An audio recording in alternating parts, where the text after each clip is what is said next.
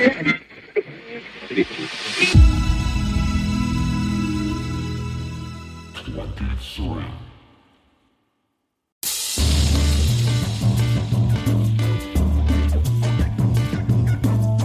and welcome to Spotlight On, presented by Osiris Media. I'm your host, Lawrence Purrier. Today, the spotlight shines on companies doing interesting work at the crossroads of music and technology. In our first segment, we talk to Adam Haslert, CEO of online digital audio workstation and beatmaking platform Soundation. Every month, Soundation's online music studio is used by over 100,000 creative types who produce music directly in their web browsers. Focusing on building the next-generation music software for upcoming music producers, Soundation offers a collaborative workstation, a vibrant online community, and many, many learning tools. The company's mission is to facilitate musical creativity around the world. Next, we'll have Max Goldberg and Steven Siegel of Hot Drop, a new app that addresses the current generational shift underway in music discovery and consumption. 30-second snippets enable rapid discovery. They're easily shared with other music superfans, and they yield high virality for emerging artists. Hot Drop enables exactly this. Whether you create, promote, or just enjoy music, I hope today's episode has something for you. Enjoy the talks. Thank you for making time to talk. I'm really excited to speak with you. And I wonder if maybe we could start at 10,000 feet and work our way down to the product level, if that's okay with you. Yeah, sure. What I want to understand at the outset is, I guess, what thesis you're working from or what problem statement you were seeing in the space, because it is a space that I think there's been players and incumbents over the years. And I'm wondering what you identified that you thought you could do uniquely or that made the space attractive. Well, I think the music production space, the market, there's so much friction. If you compare it to design tools, I don't know if you're familiar with Figma or Canva, these companies, where you actually can work online, you can collaborate, you can integrate with other services. And within the music production space, it's incredible how much friction it is. If you want to move a preset from your plugin to another computer, you often have to download the presets. You have to set up the plugin in the other computer. You sometimes have to move the files to the right directory. It's a mess, and people avoid doing it. And I think especially with the music creation workflow that people have today, I think on average you have 6 or 8 producers on the Billboard Top 100. And when they want to work together, they bounce all their tracks and they zip it, put it in a Dropbox folder, and then the other person has to download it. And sometimes it doesn't work because they don't have the same plugins or they don't have the same DAW. There's so much friction. And so we're always looking at zero friction with everything that we're building. We have themes when we're building our features and our studio and so on. So I think that's sort of the big improvement to the space. And I know that the incumbents has an eye on this. We talk to them quite often. So I think everyone understands that music production will become webified at someday, and it's just a matter of time. And also, I've been thinking about plugin companies. What could be the biggest growth opportunity for a plugin company? I think that enabling your users to share their presets with their friends could be a great growth opportunity. If the plugin is webified, then I could do my nice presets in my plugin, and I can share it with you via link. And you don't even have to have bought the actual plugin yet. You can just click on it, test it out, and this sounds great. I have to buy that plugin. So it feels like the music production space, what they have done regarding webifying is that you don't have to buy a CD or a DVD to install your program. You can actually download it. But that's about as far as it's come. And now I'm talking about the creation software. It has happened a lot around samples, like companies like Splice and Lander, who's do AI mastering. And there's a bunch of companies sort of surrounding this space. But the core, which is the DAW, that's the canvas on where you create music, that hasn't yet been webified. So I think when we do that in a good way, and it's a cloud DAW, then you can hook up all the other services to it too. Do you have a thesis as to why that hasn't happened yet? I think when you look at some of the software companies that come from sort of the shrink-wrapped disk era, I think of what Microsoft has done with Office or Adobe has done with their Creative Suite. Why haven't the DAW vendors or developers moved in that direction? It's hard. And I think you have to build a different DAW if the purpose is to make it webified. You can't just take Ableton or Logic and just upload it. You have to build the sound engine in a specific way. You don't have the same performance in a browser as you have with a native app. So, of course, that is an issue. We're working quite closely with Google and their WebAssembly team. WebAssembly is, you could call it a protocol of how to take your C++ app or a Rust app and webify it to make it available in the browser. So we were one of the first companies to get to test out WebAssembly threads. In a normal web app, you can only use one core in your CPU in your laptop, but with threads, you can use up to 6 cores. So you can get your web app much quicker and faster and have way better performance. So we increase the performance of our DAW with 500% just by moving over to WebAssembly threads. I think performance is probably what they're most worried about. And they also have customers who have high needs and they have high standards. They're a bit afraid of launching a web DAW, I would guess. Yeah. So something sort of implicit in the way you just described it is that on the short term, and I'm not defining what that means in terms of a length horizon, but on the short term, on the near term, there are some expected performance or feature trade-offs with a webified DAW, but probably only limited till these web-enabled platforms become some of the optimizations and architectural pieces get put in place like you're describing with Google.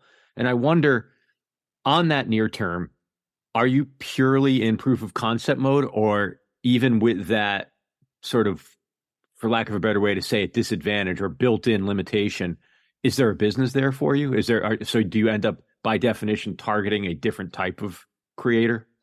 Well, yeah. And currently, we have a good enough studio to do most pop, hip-hop music.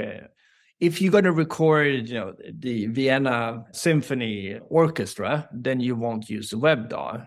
But if you're just recording for yourself and you want to play around with samples or have fun with different sounds, then you can definitely use a web DAW. I think performance-wise, we're there to be sufficient for hobby producers out there. I know if you're going to record a professional artist, you will probably do that in a physical studio anyway. But also for this sort of just collaborating, we have a lot of users who has a desktop DAW, but then they use our DAW for when they're going to work with other people. So instead of zipping files and sending via Dropbox, they can be in the same workspace at the same time, and you can see the other user's cursor when he drags in a sample or when he records with his MIDI controller. That part, we were the first real-time collaborative DAW that came to the market. So that part of the creation workflow, you can do with us. But then we have about 100,000 monthly active users who create music in our DAW each month. So yeah, I think another big challenge for us to really challenge the desktop DAWs, it's the plugins, because there's millions of plugins out there and they are not built for the web.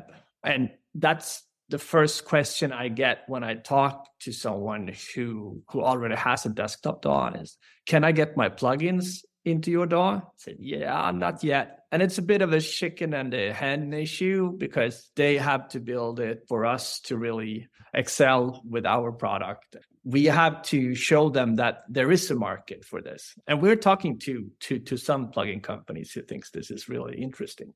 It's almost like an app store ecosystem model. You have a platform and you need to foster an ecosystem of developers for your platform. Yeah, I think in the long run, we have to get the plugin companies onto this. And I think it will. It's just a matter of time. And right now, we're at the forefront, sort of a bleeding edge company currently. But there's a company here in Stockholm called Reason Studios. They also have a DAW, but they have like maybe 70, 80 really good plugins. So we have ported one of their plugins into our studio, and that's a wavetable synthesizer. So it's quite a heavy plugin, and it's working really, really well in our studio. So it's definitely doable. Performance isn't an issue unless you have 40 tracks with effects on like everything. For the benefit of our listeners, what orientation did you come to this from? Were you a producer, musician? Was this a technology problem you were curious about solving? What was your entree into this? When I was a teenager, I wanted to be a rock star, of course, like everyone. So I played in a couple of bands, guitar singer. So I've always had music. Now, these days, I normally play at a wedding per year or something like that.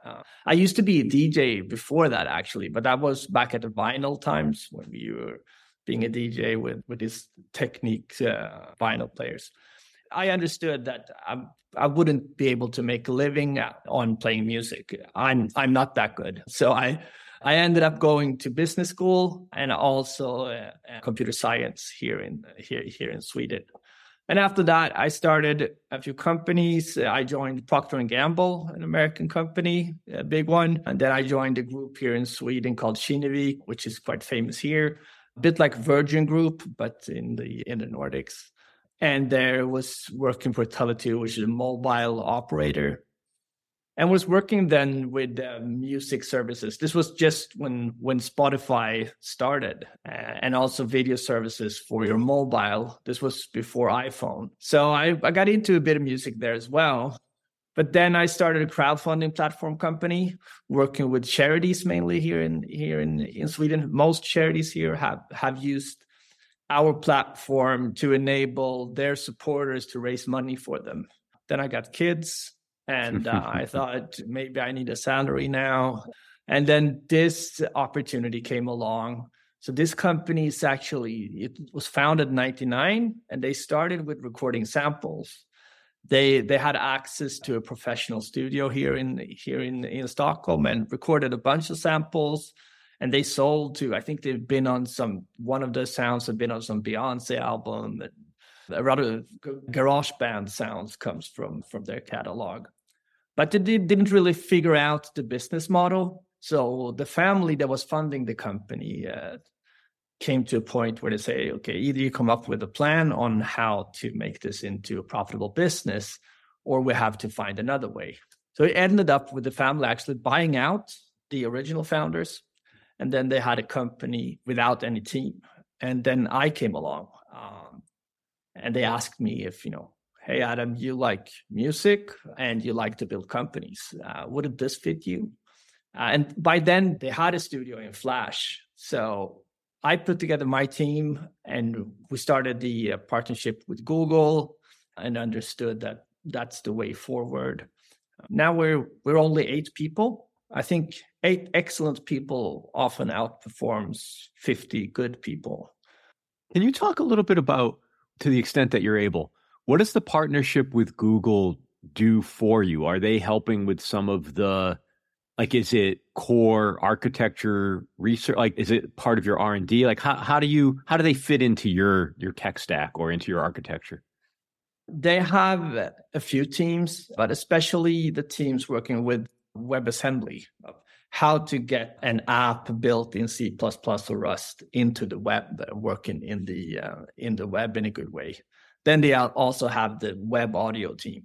We're not working that much with web audio. We more or less built our studio in C++, the same language that most DAWs, the desktop DAWs use. And then we use WebAssembly to get it into the web. So what we do when we meet with them is that they talk about what they have coming, and we sometimes find bugs to Chrome, and they've actually postponed the release of Chrome due to one of the bugs that we found. So they like us because we have a lot of users. We can test out the new features coming out to see that it works, and also give them input on what we think it's most interesting to focus on going forward. There is, of course, latency difference. There's a bit more latency in the browser, especially when you record audio. The media latency isn't really an issue, but recording audio is, because it's a bit of a black box. We don't know exactly what the latency will be. So that's also why we're focusing more on sample-based music production. So there's not that many of our users that ask for recording audio features. It's much more, we want a sampler, or we want a beat maker, or we want these effects, or we want sidechain. So it's much more electric music focused. Is there a high level sort of simple way to describe what happens between the app being natively C++ and what's happening to make it webified? Like, would the analogy be it's the code's compiled a different, like what's happening from when you write the code to it becoming webified? Yeah, maybe I should brought my CTO into this. No, I actually would prefer it not be as technical of an answer. I'm just curious, like, is there does it, like, do you run it through a process, or is it rewritten code, or? I don't think so. For example, I can describe how we did with Reason Studios wavetable synthesizer. They compile it into something called a bytecode. We get like an image that we can't look at the source code. But we can take that image and put it into our engine and work with their app inside our app. And it all happens sort of server side? It happens? No, we do everything at the client. Oh. The entire studio is loaded in every user's Chrome browser, which we also like, especially with people who have poor connection, and also being able to do an offline app in the future. We have a lot of requests for that from users. So we want to keep everything client side. We, of course, save the data on our servers, but we don't want any of the music creation to be done. And this has enabled us to do something that we're about to release. We've released the first step on it, but we are now able to embed our studio to any site. Any site can get a custom web DAW on their site. And since it's a web app, we can tailor how that DAW should be used. So we're now working with one sample company who's selling samples called Mode Audio from Ireland. They're great at recording samples. And they have a shop where you can go and listen to a sample, like a song that they've made based on those samples. So it's a preview of what the pack has. Then you decide whether you should buy it or not. They can now get their own custom version of our DAW. So they can load all the samples into that DAW, and the user can open it up in a pop-up, play around with it, add the different sounds from the pack to the studio. They can also drag in their own vocals if they want to like see, does this fit or not? So it's almost like we're building a bit of a Shopify for audio. We give them all of these great audio features that they wouldn't build on their own. That's fascinating. This idea came almost as a joke. Maybe we could embed it, because YouTube videos are embedded all the time, but now you can also embed Figma and designs and so on. Yeah. Of the current either product suite or feature set or aspects of the current business, what's most exciting? What's most exciting in the current state? Now we're really excited about Embed. We're talking to companies who have great content, who want tools to sell more of their content. So that's really interesting. We've also just launched our education product. Yeah. So we have a lot of schools signing up. We do have a bunch of schools using our free tier, but our public consumer product doesn't comply with all the COPPA, Children's Protection Act, and all of that. So we now built a version which is mainly for schools, and we're just launching that, was it last Friday? Yeah. So I think that's quite cool.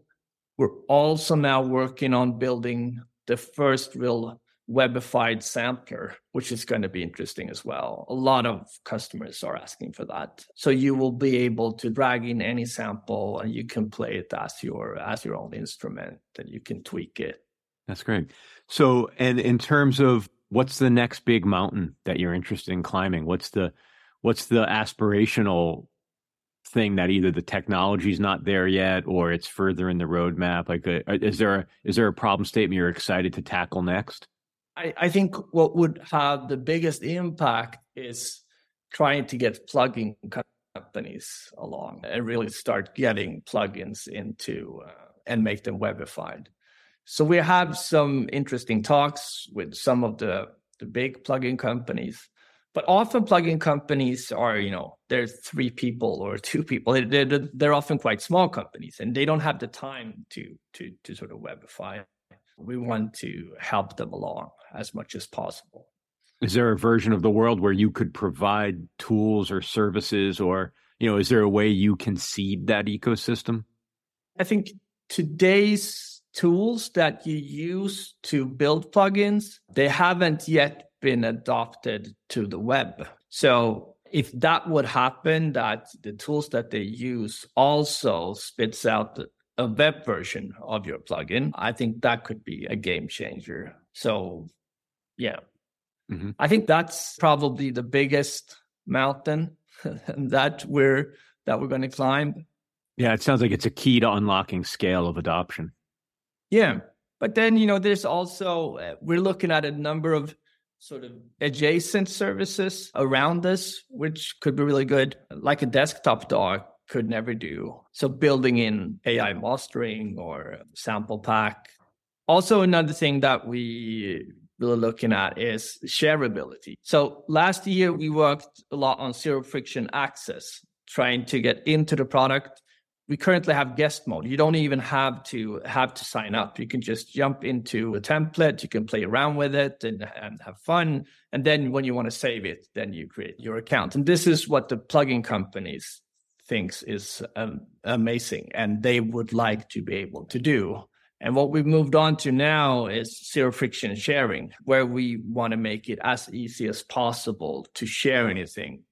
And then together with zero friction access, so if you have done something really nice, like maybe you did a preset in our new sampler, you want to share it with your friend, you can just create a share link. And then your friend can click on that link. They don't even have to have an account, and then they can play around with it. That's very cool. Thank you, Adam Haslard, CEO of Soundation. We'll be back with more Spotlight On, presented by Osiris Media, after this break. And now back to Spotlight On and our next guests, Max Goldberg and Steven Siegel of Hot Drop. Thanks for making time to do this. I really appreciate it. It's great to talk to the two of you. So I wanted to sort of start at the, maybe not at the very beginning, but at the very beginning for me. Could you tell me a little bit about the problem statement that you are aiming to address with Hot Drop? Finding music from underground artists is extremely difficult. That is the crux of the problem we're looking to solve, and how we pair a passionate superfan who is a member of Gen Z, our generation, with underground artists for the benefit of the artist's career, as well as the listener's passion for discovery. Really two problems that go hand in hand. And what does underground mean to you? Is it a specific term of art, or is it simply undiscovered artists? Like, could you unpack that a little bit? I think that you definitely can look at some quantitative measures. Looking at streams, for example, anything under, or at around 1 million monthly streams would definitely be considered underground. I think the general distinction is what artists are label backed and really hoarding most of the listening time and the recommendation content that streaming services are pushing to fans. So generally, if it's a common household name, we would definitely not consider that to be an underground artist, more so artists that are now getting the rise on social media. Some of the things that I've seen as I dug into the company and to the app a little bit is this reference to sort of the changing listening habits in Gen Z. Could you talk a little bit for our listeners about what that means? How are the habits changing? What are some of the assumptions that go into that statement? I think one of the key things to look at is how content over the last just 5 years has changed in consumption in this Gen Z category. I think if you're walking in any high school, any college dorm, anywhere, people are always addicted to that short form content. They want to see in the shortest possible bursts that satisfaction of discovering something different, seeing something different. That attention span has decreased dramatically, just anecdotally, among everyone I know in this age group. So I think playing on those two key factors, how do we deliver a short form opportunity for people to quickly filter through different songs? I think one of the problems we're seeing with playlists is it just takes way too much time to go through an entire playlist and actually give quality listening time to each song. So I think those are just some of the behaviors that are really shifting in how Gen Z consumes content, specifically audio and video. Yeah, and I'd just like to add there as well, the fact that music discovery is now evidently a multiple times a day behavior, habit, action, pastime, right? I think many are used to the times where maybe once a month or maybe a couple times a week, they'd freshen up the music they're listening to, but there's just so much music being released per day, right? The 100,000 tracks, and 13 to 22-year-olds love to go through it and they want to find the next hit. Gotcha. Okay. So we have the problem statement of sort of lack of access to discovery platforms, might be one way to say it. The changing habits and how younger people discover and interact and sort of desire new music. If that's the table setting, how are you guys going about addressing that reality? What are you up to? We saw when we were juniors at Indiana, how people were discovering music. And we saw that no one on campus was relying on a streaming service, a Spotify, to find the new music they listened to. Almost all recommendations were coming through friends. Now, when TikTok was introduced, we saw how transformative 30-second video discovery or so can be, and how that leads to a crazy rate of sharing among friend groups almost overnight sometimes. So what we thought and saw is that if video can be discovered in fractions of the longer form content we're traditionally used to, couldn't music also be discovered more rapidly and conveniently in that same fashion? And we released the MVP and we're blown away, did 2 million songs discovered in 2 weeks after our launch.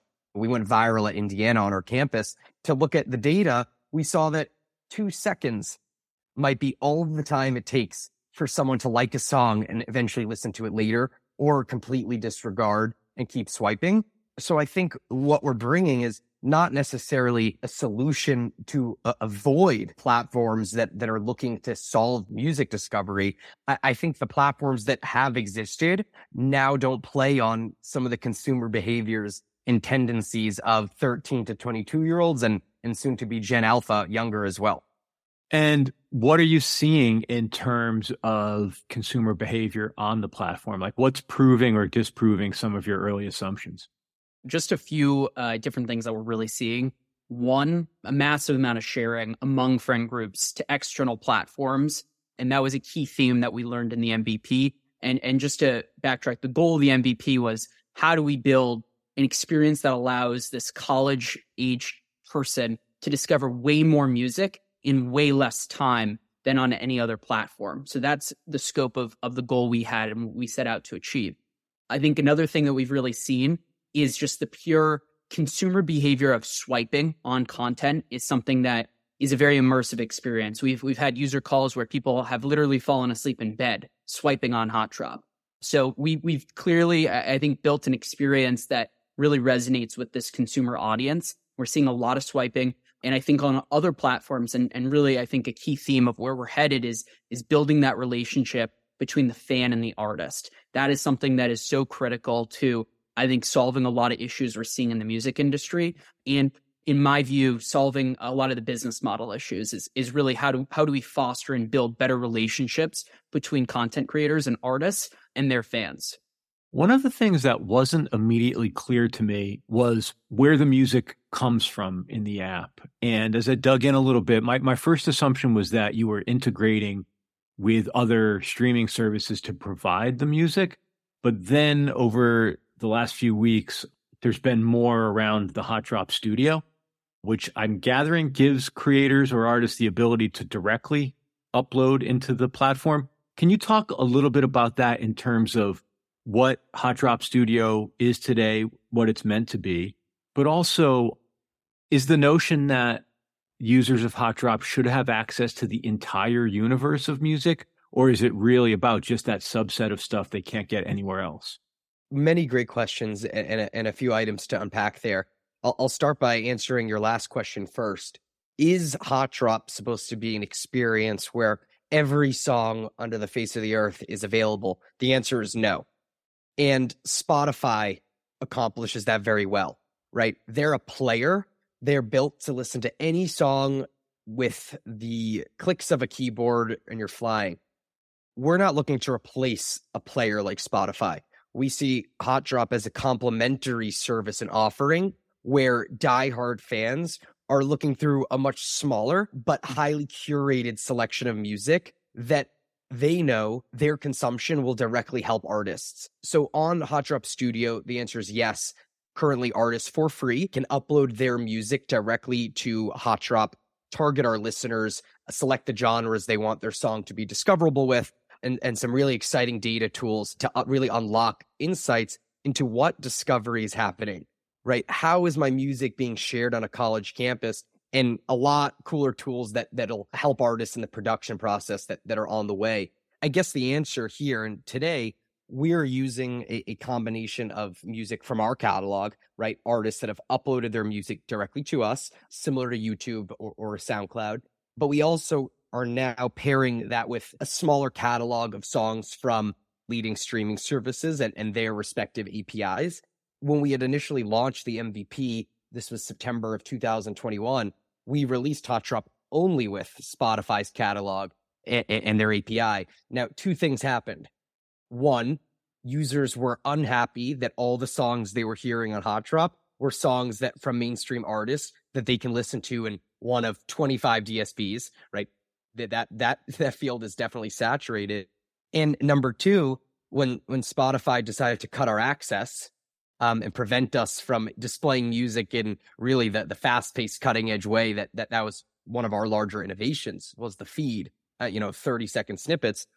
We lost access, but artists started emailing us in the hundreds, asking if they could upload their music directly to our fan base. So we are definitely a user-generated content model, and we believe that is the only way to truly unlock monetization and more fandom for artists over time.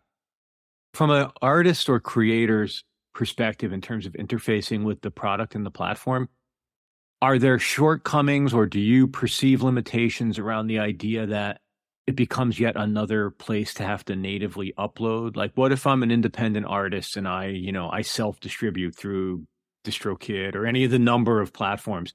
Is the idea that they can plug in through those platforms, or do you become a distribution hub? Sort of, how do you crack that so it doesn't become yet more work for the creator? We're always looking for opportunities to make the time to upload and the ease of uploading and really managing content easier for the artist. That's a crux of the studio. And we've heard from artists that they find it easier to use than nearly all of the distribution platforms and other DSPs as well. I will say that over time, we will be, and soon on our roadmap, we're releasing features that make uploading music a 1 or 2 tap style experience where it's just super easy to do. Are there opportunities to potentially plug in with some distributors over time? There are, but right now we're focused on direct to consumer music And that means getting songs to fans without as many steps as currently are required. Do you think there is a type of user or fan or even a genre that you expect to do particularly well with this platform? Or are you seeing certain segments where the audience of this kind of music or the profile of this kind of fan is really sort of glomming onto it? Specifically in terms of the fan, a huge insight that we've uncovered is that just talking to people who are really power users on the app, they're engaging with many artists outside of Hot Drop on other kind of social media platforms. So I think a large part of that is just a hyper engagement with artists and a desire to like form connections with artists, going to different kinds of tours, concerts. I think on the genre side, just from data from our own user base, it actually is very insightful compared to the data that we heard and saw from Spotify and SoundCloud, and what genres did particularly well in SoundCloud. So EDM, hip hop, and pop were three of the highest performing genres on SoundCloud that really drove a lot of virality outside of the app among these kinds of fans. Those are the three most popular genres on our platform as well, which, to be honest, was a hypothesis from the early days, but that's a great sign and really driving in and leaning into those genres and those audiences. And there's two main reasons why. One, those genres have cult-like followings and communities that, as Stephen alluded to, exist elsewhere on now Discord, right? Striving for community that doesn't exist on a music platform. On social media, trying to drive monetization and ticket, concert, meet and greet sales from fans. So I think that makes the most sense. There's also a unique insight that's almost more recently come to our attention. And it's the fact that artists in those genres tend to be much more comfortable releasing single drops or single releases. And hence our name Hot Drop. We're looking to build hype and virality around drops of music and see how fast we can actually get those to be adopted within Gen Z communities. So if you're wanting to drop an album, Hot Drop right now, we will be supporting album upload. That might not be the best use of the platform right now. What really is starting to work are those singles. That's interesting. If we could zoom out a little bit into the broader ecosystem, what do you think the mainstream music business and mainstream music marketers are missing about what fans want today? They don't understand that music is more social and is allowed to be more social because of technology than ever before. The fact that 95% of listening time on Spotify is not spent through their recommendation, New Music Friday. The discovery is from friend groups. And I think they've missed a major opportunity by creating products that don't feel social whatsoever. They're solo experiences. The next shortcoming is that the fan is by no means connected, integrated, or associated with the production or creation process of a song and your brand as an artist. So we've heard almost unanimously from every artist we've spoken to on our platform that they want fans to provide qualitative and quantitative feedback. They want to be in touch and direct communication over how does this music sound? Do you like this release? And also some more overarching insights to help them make successful drops in a career. So I think that the fan has largely been removed from the entire music experience, aside from that final drop, my song is ready for the world moment. And I think you're going to see fans being involved far earlier and with far greater iterations going forward. To the extent that you spend a lot of time thinking about it, why do you think the dominant platforms have gotten social so wrong? Like there's never been really a great use case, and they've all tried, right? They've all in various ways and have either walked away from it entirely or just left very rudimentary features in place. You could say like old web features, share this link, that type of thing. Why do you think they're not good at it? And what do you think the blind spot is, or the lack of worldview, I guess, that keeps them from getting good at it? Just to kind of answer the second part of that, I think the big distinction is a lot of these players, and specifically Spotify, if you look at the founders and the early team and what they were really focused on, you don't see any Gen Z people or any people that were necessarily of the social network age, really that Facebook to present of the evolution of the social network. So I think a lot of them maybe got a lot of things early on in the process wrong or misinterpreted or misunderstood how to really build a social network. And I think one of the problems and huge problem that these platforms are facing is that they're so generalized. The platform has to work for all different kinds of age groups. And I think that specifically the social features are probably going to be highly more effective with the younger audience. And I don't necessarily know that that has been the focus for a lot of these companies. And I think just seeing kind of where their product roadmap is on social, they've hit a lot of messes on a lot of different features. Their business model also doesn't reflect the interests of artists. And I don't believe even 5 years ago we would have had, and we didn't see as much of a conversation of the alternative business models that might become viable now and over the next few years, directly unlocking from fans. So I think that if you look at some of course, the industry dynamics and politics, if you will, of a story of like Spotify, their business model doesn't necessarily resonate with increasing fandom from fans as much as it relies on increasing subscription payments from fans who don't use their service. So I think it's a mix of the two.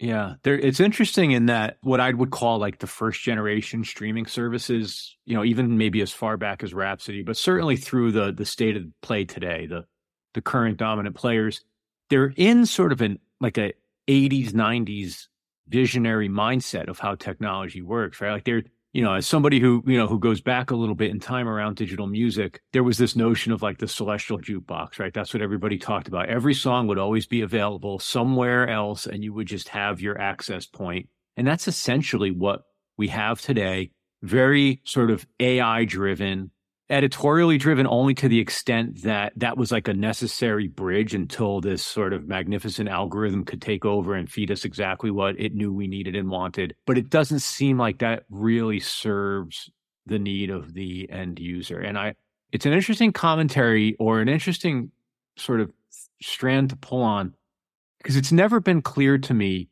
why the algorithm could not duplicate the human recommendation as well, all things equal. And I wonder how you think about that. Why isn't it good enough? Yeah, it's such a good question. Something we've considered a lot. I don't know at this point if it's worth or even possible to replicate rapport and almost the intuition that a friend would have when sharing a song. 90% of what goes into your acceptance of a song recommendation, and this is, the whole field of musicology, right? It's the context and the relationship you have with the recommender. And friends have, on a number of subjects and decisions, a major impact over the decisions we make. So I think inherently, because an algorithm's not your friend, and I think Gen Z is in a unique position where people are pretty turned off to algorithms, and they're very cognizant now of the power that they have over us and the content and information we receive. So I think that as more algorithms and algorithmic decisions are dominating the mainstream in music, I actually think there's going to be an inverse effect where people are going to regard these recommendations as of increasingly lesser quality. Just so you know, for our Explore feed, well, we have an Explore feed, the algorithm or process, if you will, is going to be much more weighted and focused on what your friends are listening to, because we really think there's a power in what your friends are listening to. But what is that recommendation? How does that relationship happen? How does it really feel personal from a friend? I think that's really the next state of recommendation as a whole. And just on the subject of the industry, I think they've had a lot going for them for many years. And I think there's definitely an element of being afraid to go off too far in a direction and create some massive change where they're almost comfortable with what they have. So I think that's just a nature of larger businesses and maturing businesses as well. Given all the context you just provided, is it fair to say that your challenge is more to get the product right than it is to get some, like you're not solving necessarily novel engineering problems. It's more about getting the experience correct? I think you nailed it with product experiences and the community. What does that feel like, right? an inspirational company for us is Twitch. If I came on here a decade ago and said, we're going to sell a company for $1 billion almost that 13-year-olds are watching gamers stream Call of Duty all day, you would have said, get out of here. And many people did say that, right? And there were plenty of places to stream gaming, like YouTube, like Facebook, that came before Twitch. And I think what separated them exclusively and made them successful was that they really nailed what the community and relationship between the creator and the super fan had to feel like. And once they did that, they found a way to monetize through donations, as an example, that no one probably anticipated would be successful. So I think that with more volume of music, with hundreds of millions of artists and more music that will be created, I think you're going to see fragmentation in the platforms that people use to discover and connect over music. And I think the more niche of a platform, potentially the more successful in the long term. But by no means do I believe this will be a zero-sum game, this time of innovation. There should be a couple large players in the space that prevail. Are you seeing anything in the marketplace, not necessarily competitively? I'm not asking you to sort of shine a light on somebody else's work, but more generally, are you seeing anything in the field of recommendation or in sort of peer recommendation, peer collaboration that you find inspiring or interesting? And it doesn't have to be limited to music. Are there other communities that are using product and technology that you find interesting? I'm focusing less or so on the recommendation aspect of things. I think TikTok undoubtedly might have created the best recommendation system of all time. And to be honest, we wouldn't be here if we didn't have them validate many of our hypotheses with respect to video and certainly change the industry of music in certain ways. I just do think that they are a social network at this point, and music is already ruthlessly competitive. And now pinning against music creators with creators in hundreds to thousands of different content verticals, that's just going to be a disaster. And we're already starting to see that.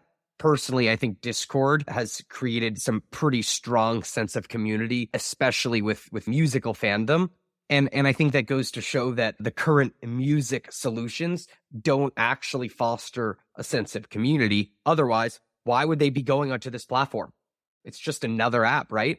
Why would we take another step if these platforms really did create that true fandom that artists need to succeed? I think that definitely TikTok has been a huge inspiration just around the recommendation of content with friends. I would say that most of the content I'm consuming on TikTok is based on, hey, someone has sent me something, so I have that nudge to go back to the platform. And I think another similar music experience, although definitely had a lot of challenges and continue to have a lot of challenges, is SoundCloud. And I think something I discovered SoundCloud, and I discovered a lot of music on SoundCloud because a friend of mine would put it on Instagram and say, hey, I found this amazing new song. So I think the early roots of what we're building was definitely there. I think it's just a matter of capitalizing and executing and building that community effectively. SoundCloud's an interesting example. I was speaking with someone else recently about how, I haven't paid attention much maybe coming out of the pandemic, but it seemed like there was always this period of time where SoundCloud was on death watch, and it was never clear, like, what is the model there? How are they going to, there's so much great music. People clearly love it. Creators use it to facilitate all aspects of their career, whether it's in their publicity or sharing links, what have you. It's such a great platform, but it never seems to have found its sort of killer app or its killer monetization strategy. It's such a good point. Steven and I had this conversation earlier today as well. Just for starters, Steve and I are 21, so we missed the SoundCloud heyday, which was more the millennial generation, slightly older than we are. That was something they used all the time in high school and college, and we've spoken at length with people who were SoundCloud junkies, if you will. I'll say that what they did really well was build a vibrant ecosystem where artists who were nobodies are now some things. And some of the biggest artists our generation looks up to today, Billie Eilish, Lil Uzi Vert, Lil Nas X, to name a few, right? And I think what they did well, very well for their time, was foster this real-time interaction between fans and music itself, right? Commenting on timestamps of a song. It's genius. But I think what happened over time, and it's our impression that they should have been and should be the biggest music company to ever do it. They really did not adapt their mobile experience to the point where it felt cluttered. You can't use, and no one uses SoundCloud to actively discover. It's purely referral at this point. So I think we saw, hey, this underground music scene is way bigger than any of us realize. We have the ability to bring hit makers and tastemakers to stars, right? And if you facilitate an active discovery experience that's truly fun, truly easy, and with your friends, there's some pretty strong opportunities in that front. Yeah, you brush against the limitations of both what SoundCloud and Bandcamp have done, right? They provide these amazing platforms for people to put their music out there, to some extent have it easy to share, but there isn't that experiential layer over it, whether the website or I mean, the mobile apps for both of them are pretty, they're dead ends. They really are. If you're curating your own library for your own consumption, it's fine-ish. But if you're trying to have a larger experience and a group experience, they really are missed opportunities. Totally. And also on your point of business model, SoundCloud has recently introduced fan-powered royalties, I believe they call it. And it's interesting. And I think that they're thinking definitely similarly to how Hot Drop and what our vision for the music space looks like. I think there's more monetization from fans, and that's directly correlated to their usage. I'm still skeptical that the platform would work for most artists. But then again, I'm skeptical that any golden nugget solution, right, would automatically unlock just vast monetization for artists. I think what platforms, and I know what we're trying to do, is how can we create much smaller micro communities and micro almost powerhouses of fandom around lesser known artists, and seeing if we can use means that have always been profitable for artists, like selling goods, like selling merchandise, right? Ticketing. How can we unlock greater commerce with those already proven models, but with your hungriest fans? And I think that would paint a future where more artists would monetize, at least at a far greater rate and magnitude than they do with streaming. All right, 2 more questions before I let you go. And the first is, to the extent that you're comfortable saying so, how do you think about the full articulation of your vision or of your platform? Like, what's your ideal? What do you want it to be? How do you want it to be thought of? I think the difference we want to make in the music industry is really focused around the artist. And I think the legacy that I want to leave and the legacy that I think we as a company want to build towards is this environment where artists can be making music and can actually be making a fair living and not have to worry about another job or not have to worry about anything, but continuing to make music and grow their community and grow their fan base. I think that's a much better music industry, and it's extremely idealistic, right? It's harder than just some words, but I think that's the vision that we want to set out. And I think how we're specifically thinking about doing that is through the lens of democratization. How do we democratize the music industry? Whether it's giving every artist a fair chance at success through growing their fan base and having equal opportunity at getting heard by our fan base, equal opportunity to monetize their fans, equal opportunity to do anything that I think currently we're in a music industry where the top artists, the financially supported artists, whether by record label or by good track record, they have a lot of advantages that smaller artists don't have. And that's really the vision we want to set out to democratize and give everyone a fair opportunity. Yeah, and I think it's this idea of disintermediation, right? Gatekeepers and middlemen create market inefficiencies, and this space has been riddled and might be number one with the most gatekeepers and inefficiencies. So the closer, again, you can bring fans and artists together, a true direct-to-consumer model for music, that will at least, whether we're tremendously successful at accomplishing our goals or not, will set the industry on in a trajectory of, okay, there are other demands we actually have to consider here because artists can remain independent and have a viable either shot at success or career. Your answers have hinted at my next question, but I just want to ask it a bit more explicitly. Why do you care about solving this problem? And I specifically mean you as individuals. What is it that lit you up about wanting to address this problem statement or this set of problems?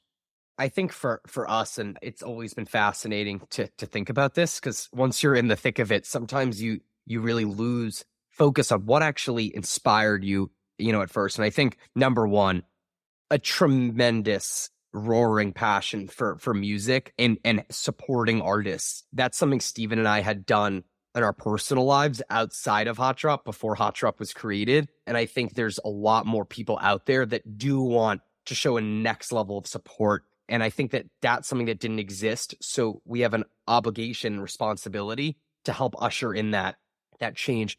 I'd say number two is that I view musicians today much more similarly to myself as an entrepreneur than I think people have done in the past. And, I'm fortunate to have mentors and, have gone through Techstars and have had an education where I'm learning the power of using data and making agile decisions and being open to feedback and modifying our product to serve a real need. And I think that education and thought leadership has been largely null in the space up until I think even this past year. And I think that if we can create tools where artists can create music in a more lean way, reach audience and feedback faster, and then if they do have a shot at success, really help them ride that momentum, that definitely starts to paint a more sustainable vision of what it means to be an artist. And I think that's something that's really important to us as younger entrepreneurs.